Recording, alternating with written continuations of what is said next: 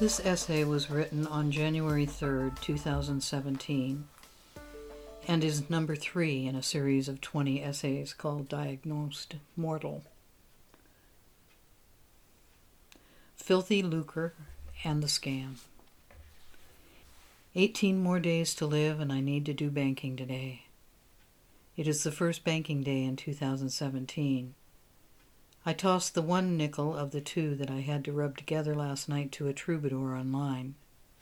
This donation somehow allows me, in my mind, some grace from my other more serious monetary transgressions that I regularly commit.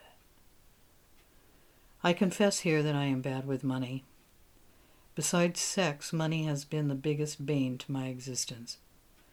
I never did ordinary with either. More often than not, they did me.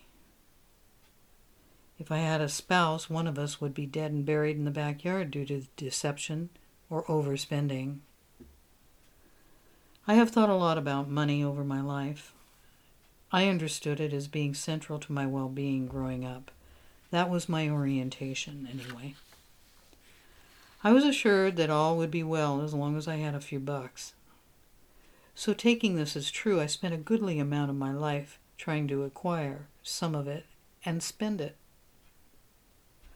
I was always hoping to be wise about it and pay my expenses first, and I did that for the most part. But it soon became clear that there was something else going on with money. I noticed the more I made, the more I would spend. Something inevitable would come up to take any extra if I somehow unexpectedly had a windfall. I would rise to the unexpected expense, confused but relieved that I had the dough. Likewise, if I got a raise in pay, somehow I became even more embedded into making and spending even more money. How is it that happens, I wondered. I also became increasingly stressed about it as I aged. I remember thinking back in the 80s that money must have an inherent power. I was on the verge of understanding how I gave it power because it really did dictate how I was in the world and how I felt about life. Case in point, payday. What worker does not feel somewhat redeemed, empowered, and justified in their existence when they first retrieve their paycheck? No matter what the reality or conflict is regarding how the pay is acquired, before the dough is handed over, there is, for the briefest second at least, a sense of justification and, albeit ridiculous, hope. How odd. I did not, at that time, spend a lot of time brooding about it, even though I realize in hindsight the subject begged my attention then. I didn't have what I needed to figure it out at the time. There is much that I admittedly do not understand about finance and economics. This is just me reflecting on my own experience. Now here it is, 2017, I'm 63 years old. Everything in the world has a mouth, and all of what I do in living as a consumer is so much like a South Beach diet. Protein good, carbs bad. Low rent good, fancy coat bad.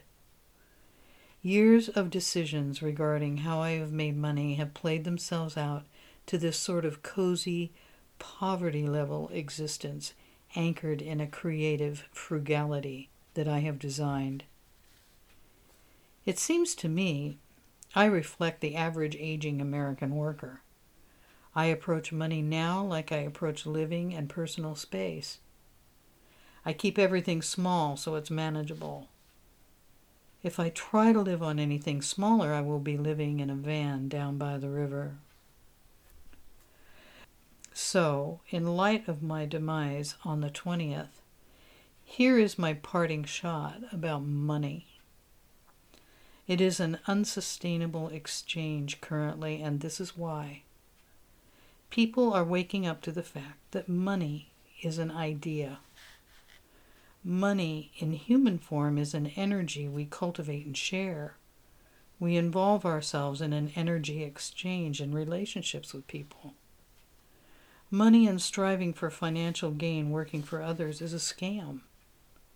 It permits people to be managed and promotes indentured servitude. People my age bought into this system, but the younger Americans, with their reluctant work ethic, are not so gullible. I wouldn't, as an elder, be so self-righteous regarding taunting our superior work ethic and judge youth harshly. They are, in fact, the cavalry rushing in. Had we been paying more attention to the media pulling our strings for the last 50 years and reacted appropriately, we would not be staring at a straw boss such as the President of the United States that we have today. The appropriate response to, "You're fired," should have been, "Hallelujah."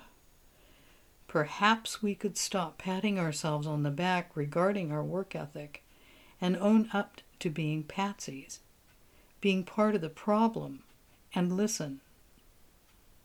Consider supporting what our young are relating here in not wanting to participate, getting low wages that do not even allow support of a roof over their heads.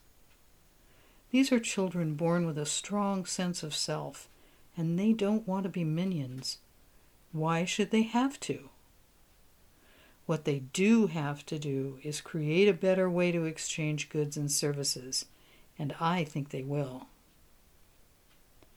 At some point, people are going to burst the bubble of the status quo, and a new type of exchange will prevail. Unfortunately, capitalism is an addictive drug. Payday carries with it an opioid response, and it has permeated most of civilization at this point. The withdrawal from the existing system of exchange may not be pretty or swift, but it will be welcome. It will provide a new liberation for human beings to be more creative and vital in the world with the energy that we once spent entirely on making money for others with little compensation. I look forward to a more equitable exchange for goods and services to be created for my grandchildren. Please bring it to them. Thank you for listening. This audio file is an addendum to a blog post entitled Filthy Lucre and the Scam and can be found at allthedifferentways.com.